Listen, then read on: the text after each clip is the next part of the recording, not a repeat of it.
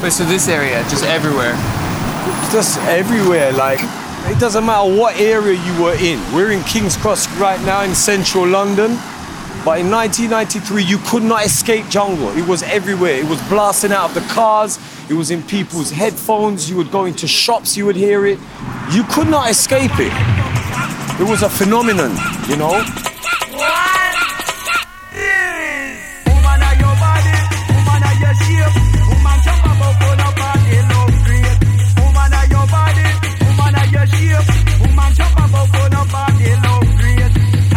In 1993, MC Navigator heard a musical revolution unfolding on the streets of London.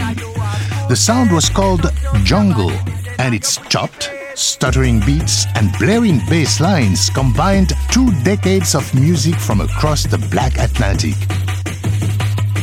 In the decade after 1993, this scene has produced an astonishing variety of music, from jungle and drum and bass to garage, grime and dubstep. But while these genres have fans across the world, far less is known about the community behind them.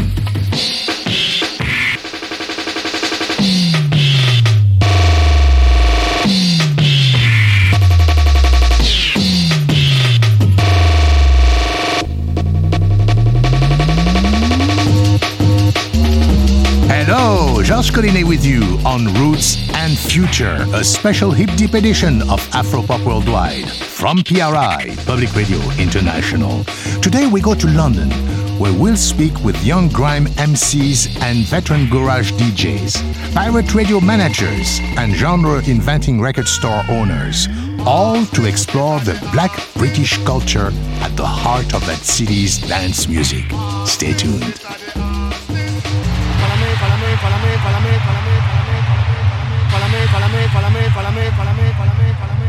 Follow me, go downtown. Follow me, go downtown. Follow me, go round town.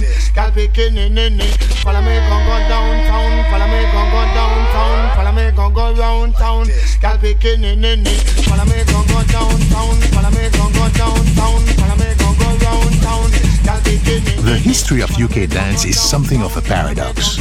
Although led by Black British musicians, the scene tended to reject any discussion of race. Firmly embedded in a web of West Indian cultural forms, it was also a child of rave, the hedonistic dance music that dominated British youth during the late 80s. In between the mainstream on one hand and a relatively isolated immigrant community on the other, Black British dance styles, like jungle, found a space to thrive. Simon Reynolds, author of Energy Flash, the definitive history of rave culture, calls this subcultural space an urban folkways.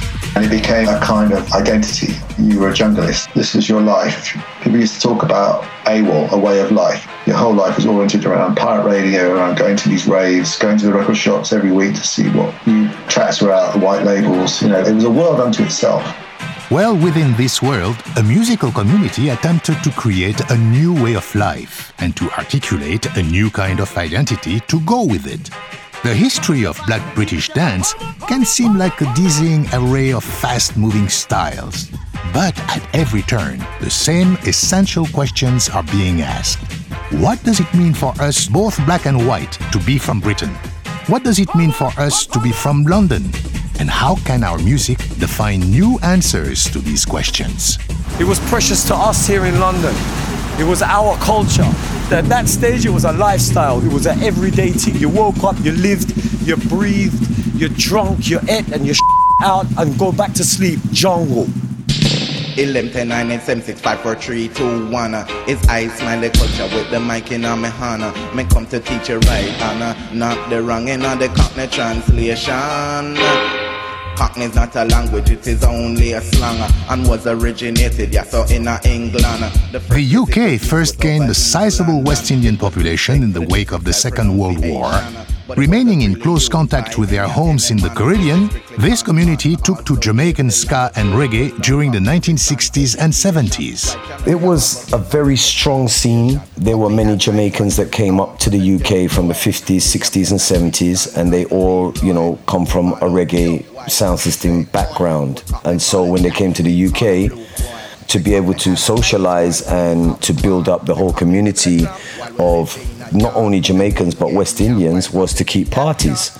And our culture in Jamaica and in the West Indies was to have a sound system.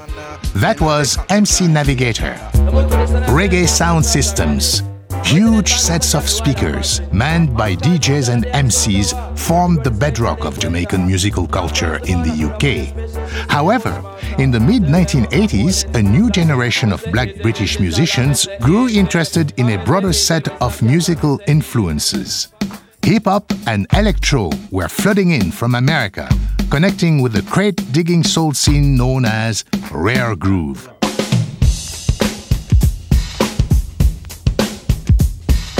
PJ and Smiley, the founders of the influential label Shut Up and Dance, ran this kind of sound system while they were still in high school. The UK was very sound system crazy. So if you was anyone, thought you had a sound system. We had this unique sound system where most sound systems would either play just reggae music or just soul music. But we did everything, hip-hop, cutting up reggae records, Supercat, playing Rare Groove, funky stuff, playing James Brown stuff. Yeah, and we was only 16, 17, and no one was doing this, no one. According to Simon Reynolds, the mixture of these musical forms created the foundation for British dance culture. So what happened basically in Britain was the merger of mostly black sounds that were separate in their own countries of origin actually all came together in a quite unique way. It was something that could only have happened in Britain, but all the elements came from outside Britain. And some of them came from Jamaica, some of them came from the Bronx, Chicago and Detroit. They all kind of meshed together. Although these influences were percolating throughout the 80s, they needed an essential spark to set them alight.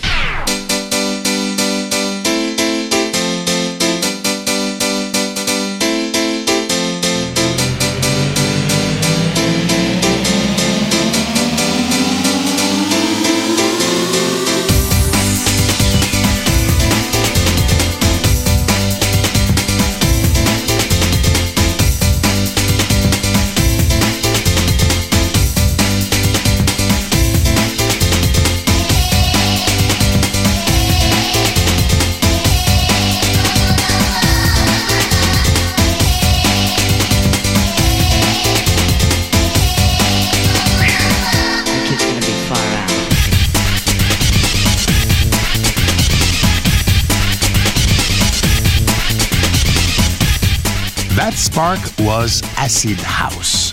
Starting in 1988, dance music swept the UK. Tens of thousands raved to bass-heavy, laser-drenched music at illegal parties in warehouses and fields.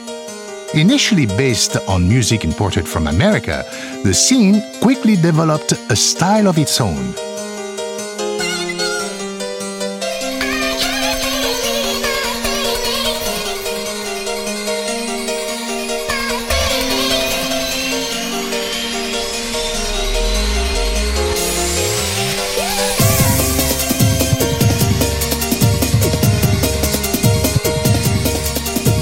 A constant of this period was the widespread use of drugs like ecstasy and LSD. Despite their obvious dangers, these drugs allowed ravers to shed their inhibitions, breaking boundaries of class and culture that had long segmented British society. MC Navigator remembers it well. Before the rave scene, it was like these people listening to R&B and soul, these people listening to reggae, these people over here listening to pop, yeah? When the rave scene came, all of that came together. So you'd have rich people, poor people, drug addicts, lawyers, all in the same party together. It just broke down all those barriers. Class, race, everything. It's just like, yeah, we can all do this together. Among the key players in this period were PJ and Smiley of Shut Up and Dance.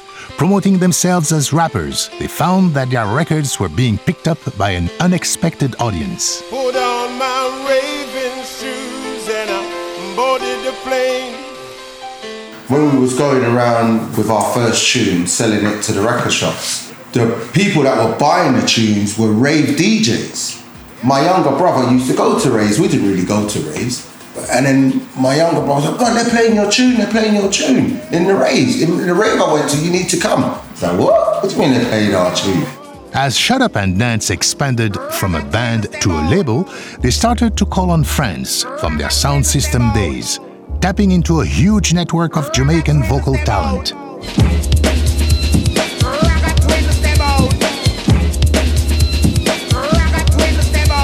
Spliff Head by the Ragga Twins, a record that brought these former reggae MCs to the top of the pops.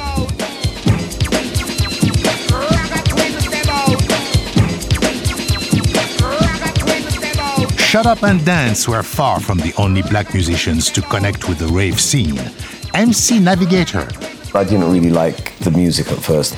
I didn't get it. I ain't gonna lie, I didn't get it. And there was just loads of people in there and they were all like jumping around and sweating, and it was just a different vibe, you know. It went from like a dark place smoking weed and drinking brandy for my reggae days to a place that was just bright with loads of lasers. That was the first time I heard a track called We.I.E.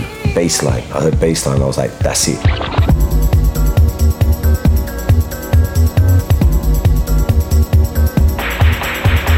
Already well-versed in DJing, rapping and engineering by years of sound system performance, black British musicians introduced a number of West Indian cultural practices into the very core of British dance.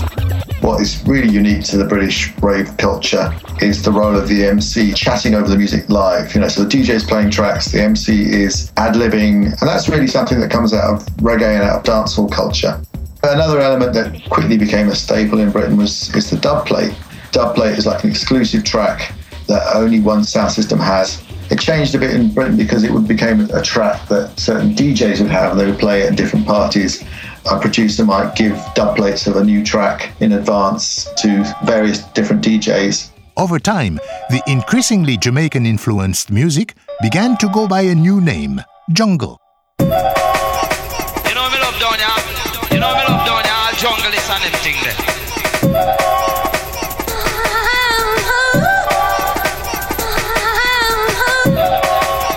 You know me love down ya. You know me love down ya. Jungle is an empty there. R.I.P. Rest in peace. This is R.I.P., a 1995 jungle track from the producer Remark. The combination of frantic double-time drums over a slow and low reggae bass line is the core of the jungle sound. Throw in a sampled R&B diva and some tough dancehall clips, and then you're well on your way to a classic. Jungle is an empty there.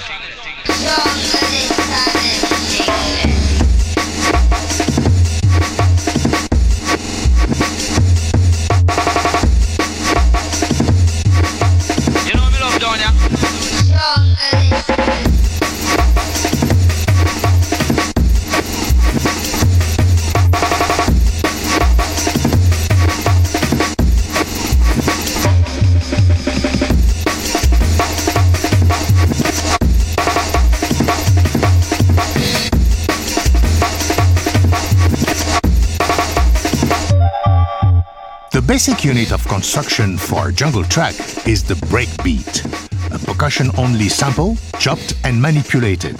The most famous of these breakbeats is taken from Amen Brother, an obscure 1969 B-side from the American gospel funk group The Winstons.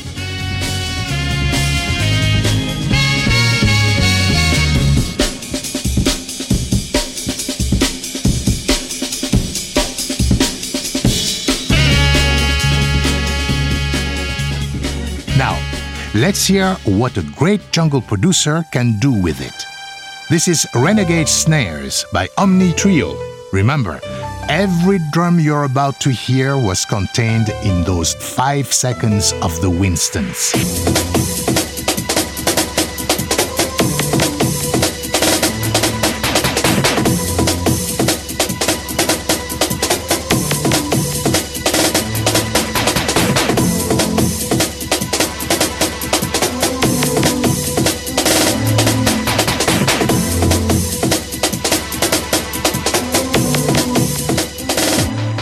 Producers like Rob Haig, who recorded what we just heard under the name Omni Trio, were engaged in a process of sonic experimentation designed to twist their samples and rhythms beyond all recognition. While producers kept busy in the lab, a different set of jungleists were keeping the scene going on the airwaves. Shall we open the phone lines? If jungle was a lifestyle, pirate radio stations provided the soundtrack. Yes, as we feel the vibes. As the man says, gunshot, exterminate, permanate. Defiantly unlicensed, these stations broadcast from transmitters or aerials hidden on the roofs of the tower blocks dotting London's urban landscape. Enormous buildings holding many of the city's poorest inhabitants, the blocks tended to be poorly constructed. Grim structures, decaying concrete, but they were also perfect for transmission. To learn more about the pirates, we interviewed Eastman and Brocky, two of the vital players from the early days of Kool FM, London's most famous jungle station. I was approached by a guy called Smurf, Little Smurf. Smurf had my sound system, I'd done security, and at the time Smurf had put a couple of little stations on, and other stations were taking his aerials, smashing his stuff up. So he said, look East, I want you to join up with me and make a station. I found a tower block, Smurf went and put a rig up there, an aerial, and it was a Thursday night, I think. Our first transmission was on the 28th of November 1991. Loads of people bought records, our friends. We just sat in there on the floor, everything, and everyone had a turn DJing. We got a response straight away. Navigator, an MC on Kool FM during those days, remembers what it was like. It would be in a flat like this, where we're sitting now, and you would have all the windows blacked out. They would just have 2 decks set up with a mixer and a microphone, and that would be it. It would be in a bedroom or an empty bedroom, whatever. You'd have 10 man in there, 20 man in there, all in there, smoking weed, drinking brandy, and just vibing. A crucial part of that vibe was feedback from the listeners. People would text and people would phone in and be like, yeah, you got me and Johnny Reds down in Brixton. Hold tight, big up the man them from over Braintree in Essex. We got the Romford crew. Hold tight the Tottenham man them. Everybody would just be phoning in. According to Eastman and Brocky, pirates like Kool FM helped spread jungle far beyond the core group actually attending raves. Pirates was a major part. Kool FM was part of that, because we was the one giving them the music. These kids didn't go raves. They had radios though, had Walkmans. If they'd never heard jungle before, they heard it through the radio. All them guys used to go reggae and pop. All of a sudden, it was a street level thing where I want to be a part of that. Yeah. Their mate might go, what is it like? Well, just check the radio, listen, that's what it's about. In 1992 and 1993, jungle put down deep roots. Driven by an interlocking system of clubs, radio stations, and producers, the whole scene was exploding in popularity. Eastman remembers Kool's 3rd birthday in 1994 as a moment when he realized how much the sound had grown. We had over 3,000 people in the venue.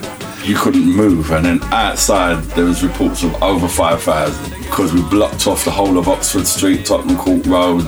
It was an amazing thing to see, and we was like, oh my God, no. Like, we're fighting like what's going to happen, but it was like so wicked. Connecting the breakbeat science of its production with the community created by pirate radio, jungle enabled a new kind of Black British culture, one that was both deeply conscious of its West Indian musical traditions and fully invested in pushing those traditions into the future. Jamaican culture is sort of almost transplanted into Britain. What it's talking about fits. Britain has its own ghettos, it has its own white and black youth who are harassed by the police or feel like they don't have a future, don't have a place. Music is one way to at least create a space for themselves. Unfortunately, jungle's very popularity created problems for the music. Eastman and Brocky. What happened with the jungle scene? Because it was so popular, you drew the street in as well on a mass scale. A lot of people can't handle the street. People got intimidated because they just couldn't handle a certain amount of black people. So they started saying, them jungle raves are too dark, people get stabbed, there's all gun guys in there, gang guys in there.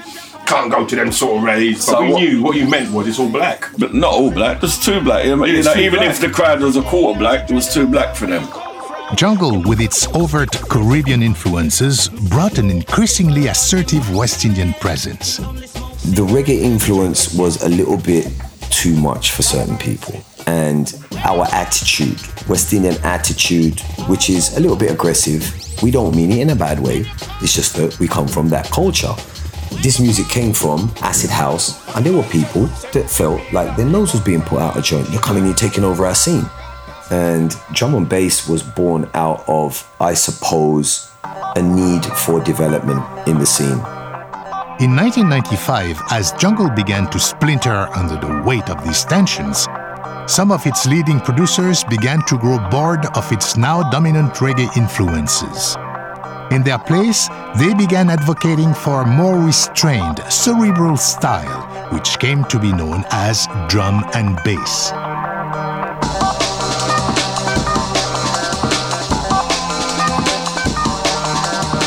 While precisely chopped breakbeats still dominated, the roaring bass lines and hoarse-voiced MCs of jungle were increasingly replaced by complex jazzy chords and samples that drew from 70s fusion. Listen for how the wild anti-naturalism of jungle is replaced by a smoother polyrhythmic churn. This is Inner City Life, the opening track from drum and bass superstar Goldie's 1995 release, Timeless. Come to me in those open arms is where I want to be. Living free.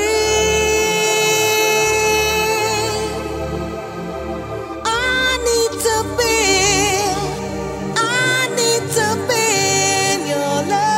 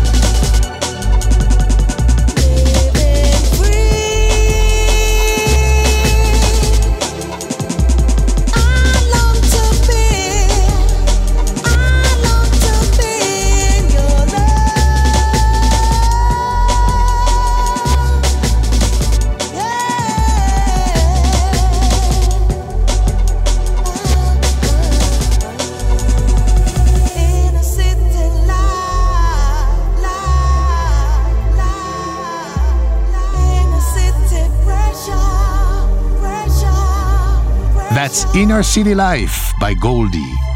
To hear more jungle and drum and bass and to read full interviews with MC Navigator, Shut Up and Dance, Eastman and Brocky, DJ Storm and more, visit afropop.org.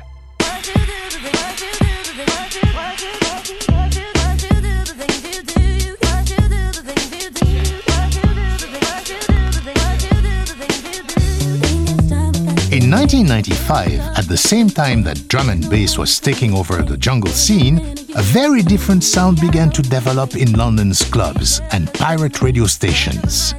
A bright, accessible style inspired by house and R&B, garage represented a radical aesthetic turn. Abandoning the macho darkness that had overtaken jungle, garage embraced a suave, cosmopolitan sexuality. And this was a curious kind of swerve where it went less extreme. It went back to being more approachable and inviting. It was New York house music that then they sort of added jungle elements and heavier bass lines and vocal licks from dancehall, and they sort of roughed it up a bit and it became jungleized house music.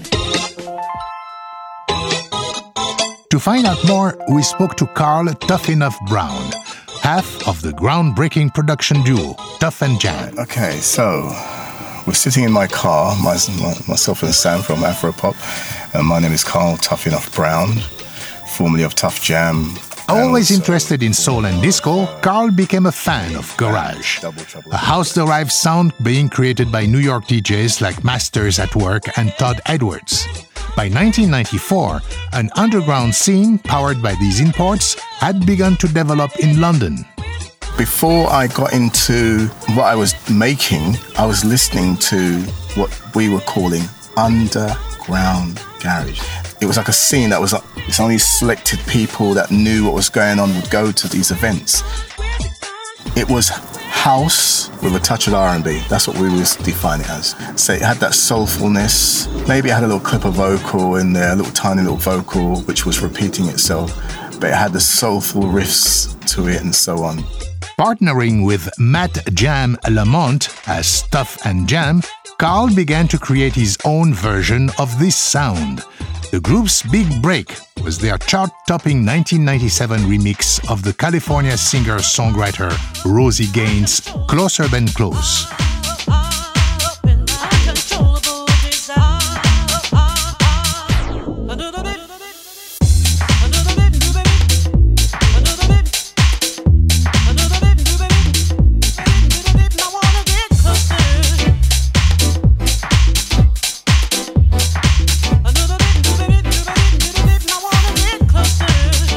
At its best, every element of a garage track is an integral part of the rhythm, as each additional layer joins to emphasize the genre's trademark swing. On its surface, garage might seem to be a step back from the intricate sound manipulation that defined jungle. But listen closer. Garage hasn't lost the rhythmic complexity of its predecessor. Instead, it swallowed it whole, putting the sonic arsenal of rave to work inside of recognizable pop songs. This is Them Two's remix of Tina Moore's Destiny.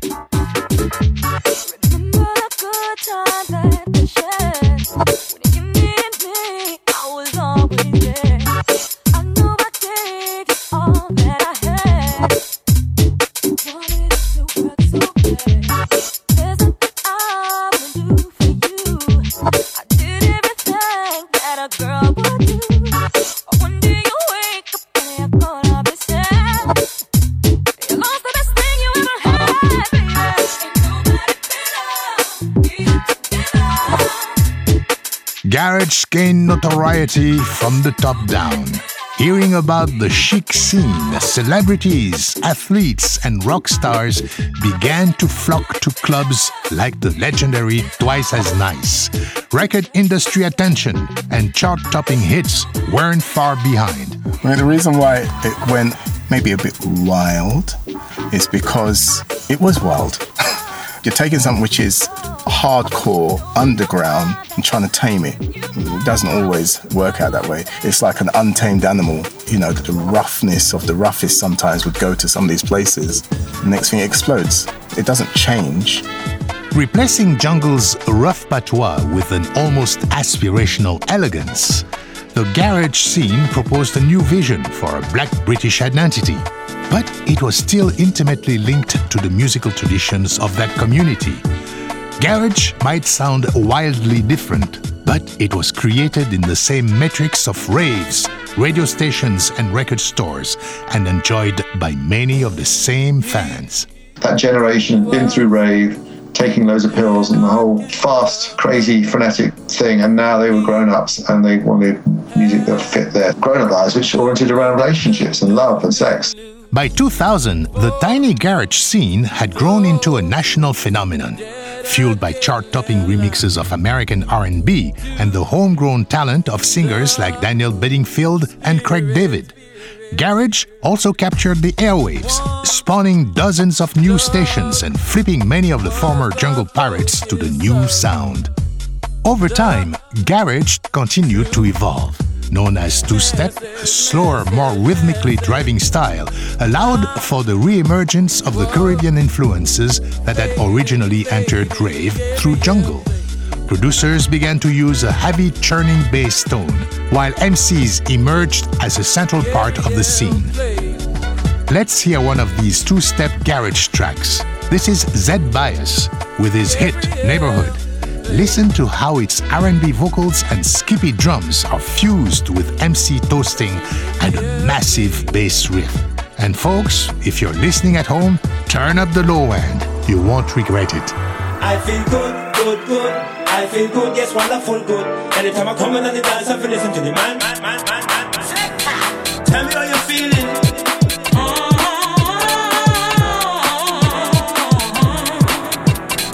Tell me how you're feeling. I feel good. Everybody in my neighborhood, where my DJ keeps it real.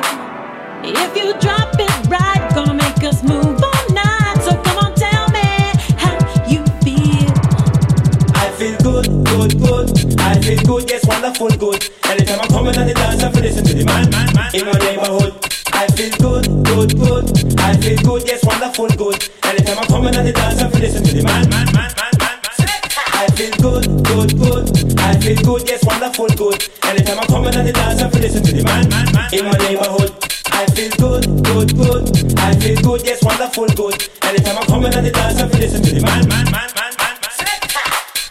That was Neighborhood, a hit for garage producer Zed Bias. By the early 2000s, the garage scene, like jungle before it, had begun to splinter under the weight of its own success. Tired of the sweet sounds dominating the charts, the music's leading edge returned to the underground, creating a variety of darker, more street-conscious styles.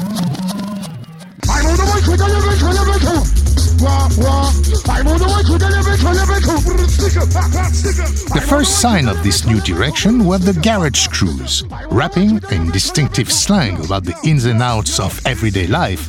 Groups like the Heartless Crew, the So Solid Crew, and Pay As You Go Cartel injected a powerful new voice into the British charts. Crews marked a subtle but important shift as lyrical content began to rival dance floor appeal. It's sort of a metaphor, but the way I think of it is the MCs are gathering force. They're looking to displace the DJ and the producer, so they gang up. That's an exciting period because suddenly the whole axis of the music seems to flip, and now the people who were sort of ancillary to it, now they're running things, now they're in charge. Let's hear a track from So Solid Crew, perhaps the most influential of these groups. This is their hit single, 21 Seconds. Turn out the baseline, I got 21 seconds to track this rhyme in time. First of all, I'm gonna big up the ladies, looking slender and fine. Mine, don't give me no deadline, give me some more time, give me 29 seconds to track this rhyme. Other MCs wait in line, I rolled the mic 21, I got 21 seconds and my vocals done. 2 multiplied by 10 plus 1, Romeo done. I got 21 seconds to pass the mic, I got 21 seconds to say what I gotta say. But you won't like me anyway, now I won't hesitate. So Solid Crew is here to stay. We're gonna get back to the top of it. Good eye, 20. Good eye, only got 21 seconds. So I got 21 seconds to flow. I got 21 seconds to go. Cause if you let me know. Let me in the studio. I got 21 seconds before I got to go. Did you see me in the video? Oh no. Did you see me in the video? Oh no. So if you let me know. Let me in the studio. I got 21 seconds before I got to go. That was So Solid Crew with their song 21 Seconds. To hear more garage classics and to read the complete interview with Carl Tough Enough Brown, visit afropop.org. I'm Georges Collinet, and you're listening to Afropop Worldwide from PRI, Public Radio International.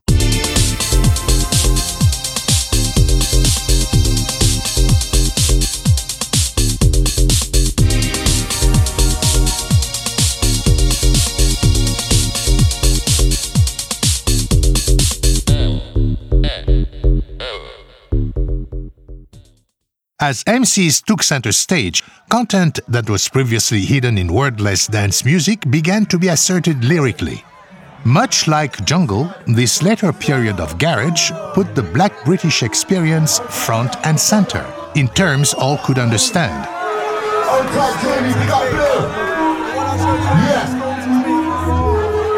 Okay then. So when I was 1-0, done my first shot when I was 10.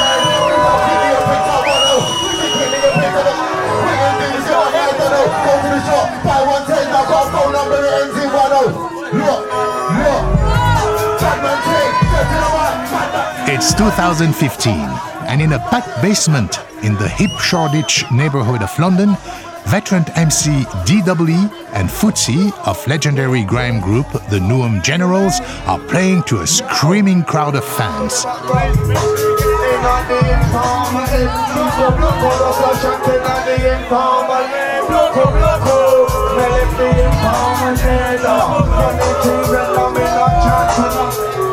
Spare and threatening, grime emerged out of South and East London in the early 2000s. Embracing increasingly cheap access to recording equipment, producers pushed dying PCs to their limits, reducing the bounce of garage to a bare minimum and forging a raw, futuristic style that was all buzzing synthesizers and clacking drums. Grime's abstract beats provide the beds for thrilling vocal performances that combine live improvisation with carefully prepared rhymes. If it's me or mother, you get a scorn just like Saga. Sheep fighting, that's what I'm bad at. My thing's working perfect. Grime is often described as the UK version of rap, but really it belongs to the lineage of the UK dance music we've been tracing so far. Here is UK journalist Dan Hancox. I mean, I think what situates grime in a tradition of Afro-Caribbean and British kind of music as opposed to in the US hip-hop tradition is the fact that for a grime MC, they will have a set of lyrics that they've written and they will apply that to whatever beat is being played. That's the culture in which grime MCs come through on pirate radio, in raves as well. It's just responding to a DJ and making their lyrics ride whatever is playing. Grime relies heavily on pre-recorded tracks, and yet it is fundamentally a live performance genre. MCs rap while DJs spin records, but there is no fixed relationship between any specific beat or any specific verse. The idea of writing songs is a separate pursuit. Everyone knows that who is a grime practitioner, and they just say, well, we don't make hip-hop, we write bars that go over rhythms. We are not writing songs, we're not making tracks for mixtapes or for albums. This is a uniquely UK thing that comes through like an Afro-Caribbean lineage, and it's much closer to dancehall, much closer to Jamaican music than it is to American. In order to hone their skills, DJs and MCs rely on practice hours, endless time spent performing live sets on pirate radio. To find out more, producer Sam Becker traveled to the far west of London to visit Flex FM, a still-active pirate station. His guide was Grand Mixer, one of London's top grime DJs. Yeah. But like radio stations used to be in the inner city, like pirate radio used to literally be on top of tower blocks. Lots of rails. After walking past blocks of semi-industrial offices and parking lots, we finally arrive at a nondescript grey building next to a rehearsal studio that's seemingly occupied by a second-rate Coldplay cover band. If I had to guess, I probably would have said that this building housed, I don't know, the UK's third largest importer of drain pipes, or a company that sold a particularly beige form of vinyl siding. It has that vibe. Grand Mixer buzzes us in, and we walk past the double glass doors into the studio itself, which is just tremendously loud. He says hi to the DJs finishing up their slot, and quickly starts his set, diving into the fast-paced mixing for which he's become famous. Edger, this one the quick, turn fortress, EP out right now, go pop now. EdgerRecords.com, hold that JT, hold that William, hold that good beats, how you mean? Yeah! After about an hour, Grand Mixer throws on a tune and asks me to hold the studio door. He runs outside and returns, joined by 3 teenage MCs from the Square, an up-and-coming grime crew. I'll beat your mom like your dad. Then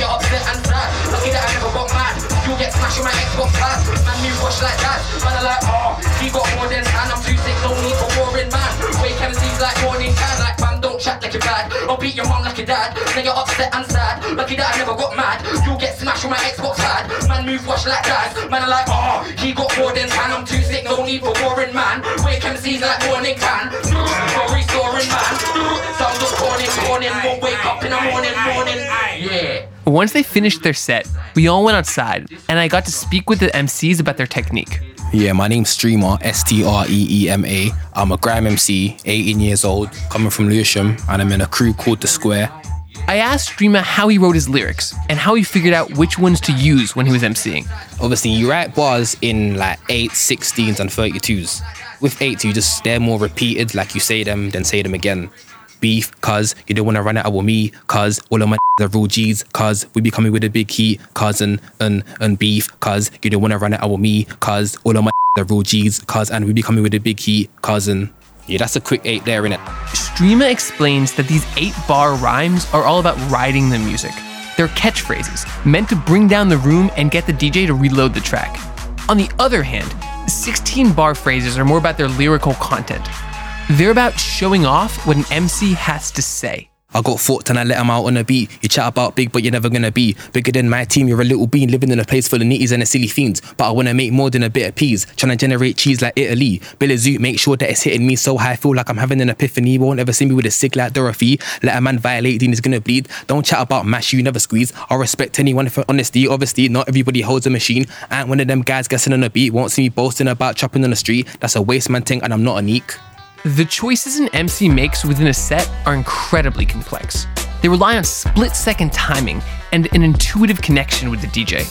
In my mind, I already know what I'm gonna do, but because Pirate Radio is unexpected, like things will happen. Like you have to be on point, you have to, like, because there could be a hype beat coming in and you could be spraying a 32 and not know what 8 to spray or not even have an 8 to spray. So it's not really gonna sound sick. The person listening is gonna think, alright, cool, this beat coming in is gassed. This beat is like a hype tune, I wanna hear somebody doing madness on this. So if you're on your own at the set, it will be good to draw for your 8, or unless the bar's already going in, like... And you just kind of have to write it out. Yeah. Sometimes it's better to do that, to get into the beat, to then drop the 8, because it doesn't always work instantly as the beat comes in. Grand Mixer tells me that radio sessions like this are the best way for young grime musicians to gain a real knowledge of MCing. In doing so, they are also creating a powerful outlet for their identity. Young people in London, now I'll say this straight, young black people or young black boys from the estate, when we go to express our voice or when we go to express music, we don't go pick up a cello, we go buy decks, or you become an MC, or you produce. It's our entry into music. I talk deep, talk to your wife, I talk sweet. You talking tough, I talk with my feet. Rascals who are like red meat. You ever got star, we get gas. You ever got star, we make flash. Listen up, I'm the boss. What? I've been doing this since Coventry Cross. Nurturing and understanding. If the story of grime is to start anywhere, it makes sense to start it with Wiley and Dizzy Rascal, who we just heard sparring on a Pirate Radio set from 2002. The undisputed godfather of the grime scene, Wiley began his career MCing on jungle stations before forming the Pay As You Go cartel, a seminal group that helped bridge the gap between garage and crime. Astoundingly productive, he spent the early 2000s churning out tracks in his self-created Esky beat, setting thousands of frigid synth and drum workouts with names like Eskimo, Iceman, and Igloo.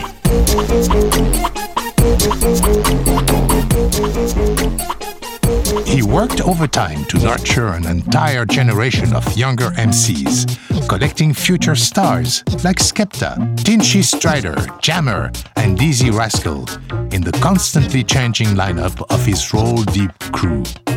Let's hear What Do You Call It, a track from 2004. It's both a humorous riff on the confusion of fans and journalists about the newest London style and a compelling expression of its identity. Do you do garage music, mate? Do you do garage music? No. You got none of that urban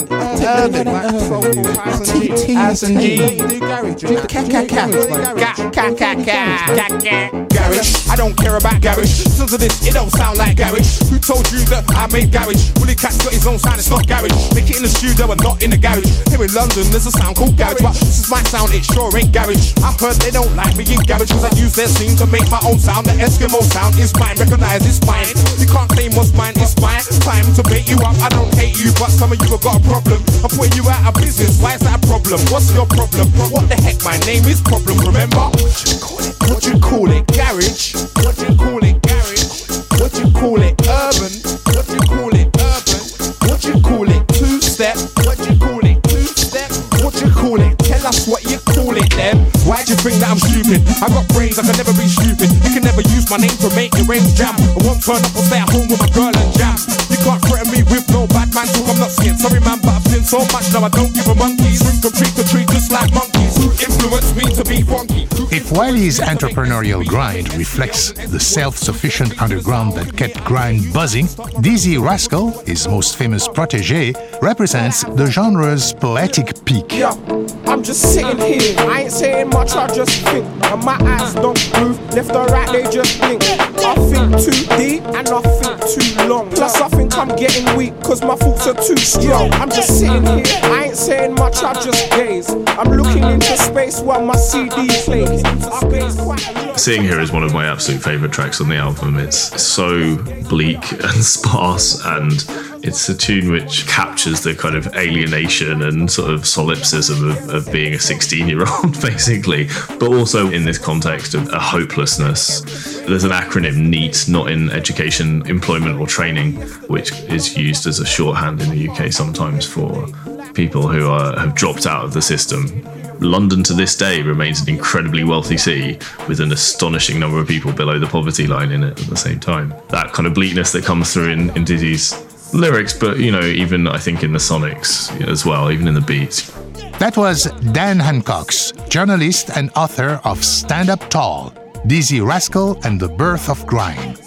To Dan, Dizzy's music manages to reflect the specific conditions of London, while also speaking to a broader experience. It is an uneasy listen, but it's completely addictive at the same time, and his lyrics are just on a completely different plane. Like, you know, here's a guy who's just encapsulated all of the pain and misanthropy and paranoia of being a teenager, to be quite honest. And yet, you know, it says a lot of deep things about the way that London's like more marginalised communities, particularly young people living on council estates, have been left behind.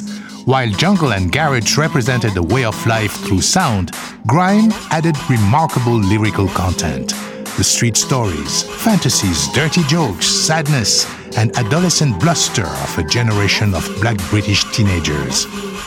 The storytelling kind of tendency in grime is a strong one, but it's one that really comes through in this almost this need to issue dispatches from the front line of what it's like growing up surrounded by petty crime and like gang culture, or just poverty in a more humdrum but like much more profound sense. Grime is the rolling news for like a mostly ignored and like underrepresented segment of British society. Following the rapturous reception of Dizzy Rascal's Boy in the Corner, grime's future seemed assured. Yet somehow things never worked out. Some of the trouble came from difficulties with record labels, which failed to adequately promote the grime artists they signed, tying up promising albums for years. In addition, the scene was threatened by changing infrastructure. Born in the era of record stores and vinyl sales, many struggled to adjust to digital downloads. Dan argues that the real problem went far deeper. There was a sense among promoters, but also among the police, that there were potential dangers to having grime exist as a live music form. It's going to attract lots of young black kids, basically. And if that happens, then there's going to be trouble. The police started using something called Form 696. It was a risk assessment form, is how it was phrased. But there was very clear language on it, which kind of hinted that the police were basically looking to find out if a particular promotion that was planned was going to attract ethnic minorities. This was actually listed on the form, like, what kind of music do you think is going to be on at your night? E.g., grime, R&B, reggae. It was basically just like a list of black music styles. To Grand Mixer, grime suffered from racism, plain and simple. He believed that by taking away its music, London's authorities tried to silence an entire community. Even now, there's no event for young urban kids to go to. It doesn't exist. This is why grime, people still look up to it in such kind of way, nostalgic kind of way. It was the last thing that we was allowed to do. When grime was big and it was like selling out big clubs in London and artists are actually making grands independently from this new music, they shut it down. They shut it down. Still, the news is not all bad. In recent years, some of Grime's original stars have made a comeback. Still independent, still proudly representing its community, this Grime revival tempers the energy of youth with the knowledge gained from a decade in the wilderness. Cause it shut down, that's not me and it shut down. Went to the show sitting in the front row in a black tracksuit and it shut down. While Grime was making its way from the underground to the mainstream and back again, a style called dubstep was slowly building up momentum, creating the foundations for an entirely new scene. In this time, I tell you, put on the nine. We don't wanna fight tonight. And we don't wanna fuss and no fight. In the late 90s, the musicians who would become pivotal to dubstep gathered as clerks and customers at Big Apple Records, a shop and label in Croydon in the far south of London. We spoke with John Kennedy, the owner and operator of Big Apple. Initially we started as a house and a techno shop, which also sold drum and bass, and as years went on, trends changed and we noticed an interest in garage music, in UK garage music, in about the mid to late 90s, and from that developed different strands of garage music, some sweet R&B laced two-step beats, others very influenced by jungle and drum and bass and had more darker sort of B lines. We were drawn to these sorts of beats music, and we were trying to find more music that was similar to it. Tired of pop garage, John began to search and stock a vein of dark, bass-heavy tracks. Not yet anything resembling a genre, when taken together, these tracks held the seeds of something new. It wasn't this, at that point, there was grime sort of music, there was breakbeat, and there was also an early thing of something else.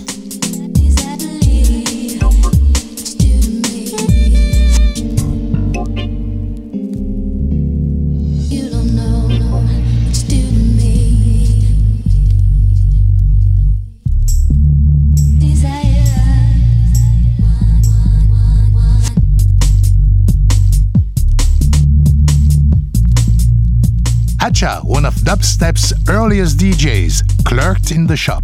The start of dubstep, ground zero, is Apple Party 2000, Christmas Party 2000. Hatcha played and he blew everyone away. But up until that point, you were having DJs play sets and you hear one or two records of this style, but it wouldn't be a whole set of it, it would just be the odd one. So Hatcha basically put a set together, an hour and a half, 2 hours, just of this sort of music. And it was the first time I think a lot of people in that crowd had seen that, yeah, this works, you know, you don't have to have a bit of everything, we can just have this music that we like. According to John, Hatcha's musical drive led him to Banga and Scream, teenage producers who had become shop regulars. These younger kids that were making records, he was encouraging them.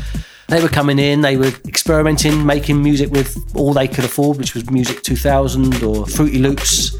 And, you know, they improved rapidly because Hatch was giving feedback. You know, you don't want to put that, you want some more bongos, you want some more Indian sounds. And they were doing it. At that point in their careers, they just wanted Hatch to play their music. That would have been enough for them. To Simon Reynolds, the essence of dubstep lies in its beat. You start to get this beat, this sort of lurching beat that's quite slow and quite sort of ominous. And that's when it sort of stops being just a kind of minimal, stripped down house garage. It has a whole different rhythmic feel. It's almost like a kind of disabled skank in some ways, like it's this lurching, kind of like one leg is limping kind of thing. I always think of like the beat's been wounded in some way.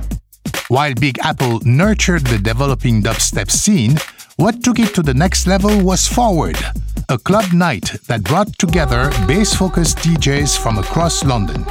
We spoke to Crazy D, a dubstep MC present since the start. There was no MCs, just music. And the DJs that was playing there was actually making music just to play at this party. You'd never hear it again. I was like, you serious? I can't grasp this. Forward attracted only a handful of fans, but the experience was electric.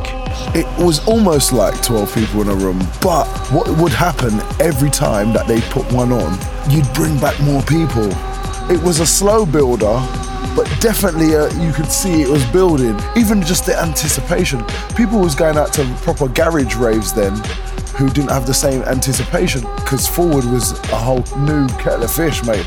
Harnessing a low-end knowledge generated by a decade of dance music while avoiding direct reference to Black British culture, the dubstep sound was new, heavy, and profoundly transportable. Let's hear Midnight Request Line by Scream.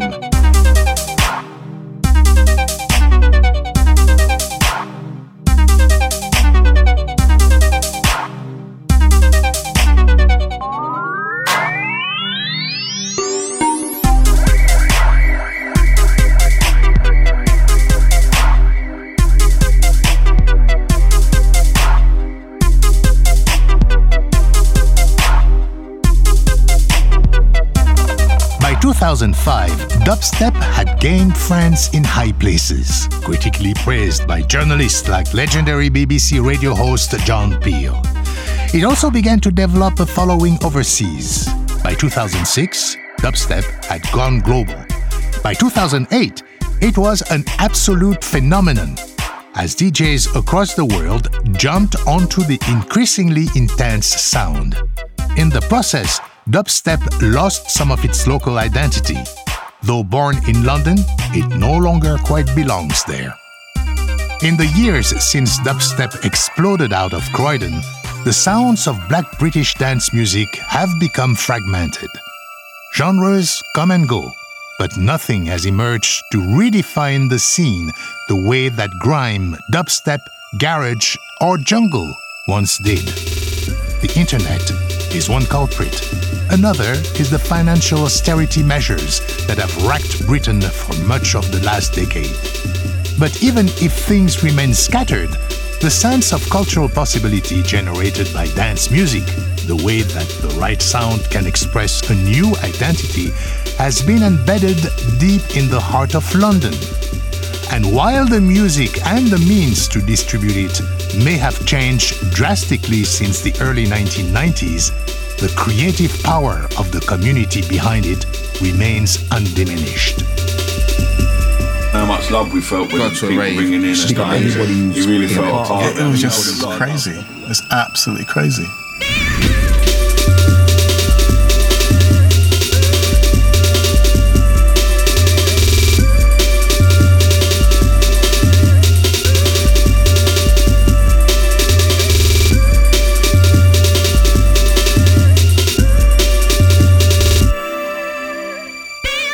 Funding for Afropop Worldwide comes from the National Endowment for the Humanities, the National Endowment for the Arts, which believes a great nation deserves great art, and PRI, Public Radio International affiliate stations around the US. And thank you for supporting your public radio station. You can also find us on Facebook and follow us on Twitter at AfropopWW. My Afropop partner is Sean Barlow. Sean produces our program for World Music Productions. Research and production for this program by Sam Becker.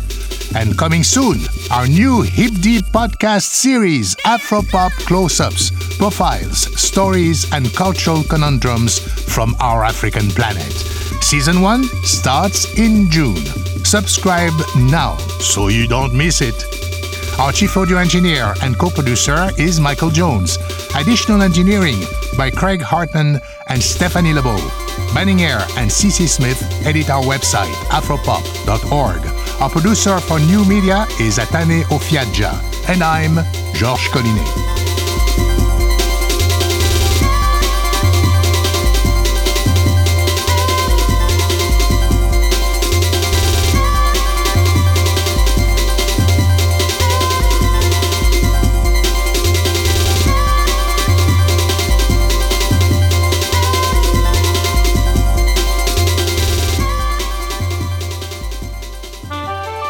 PRI, Public Radio International.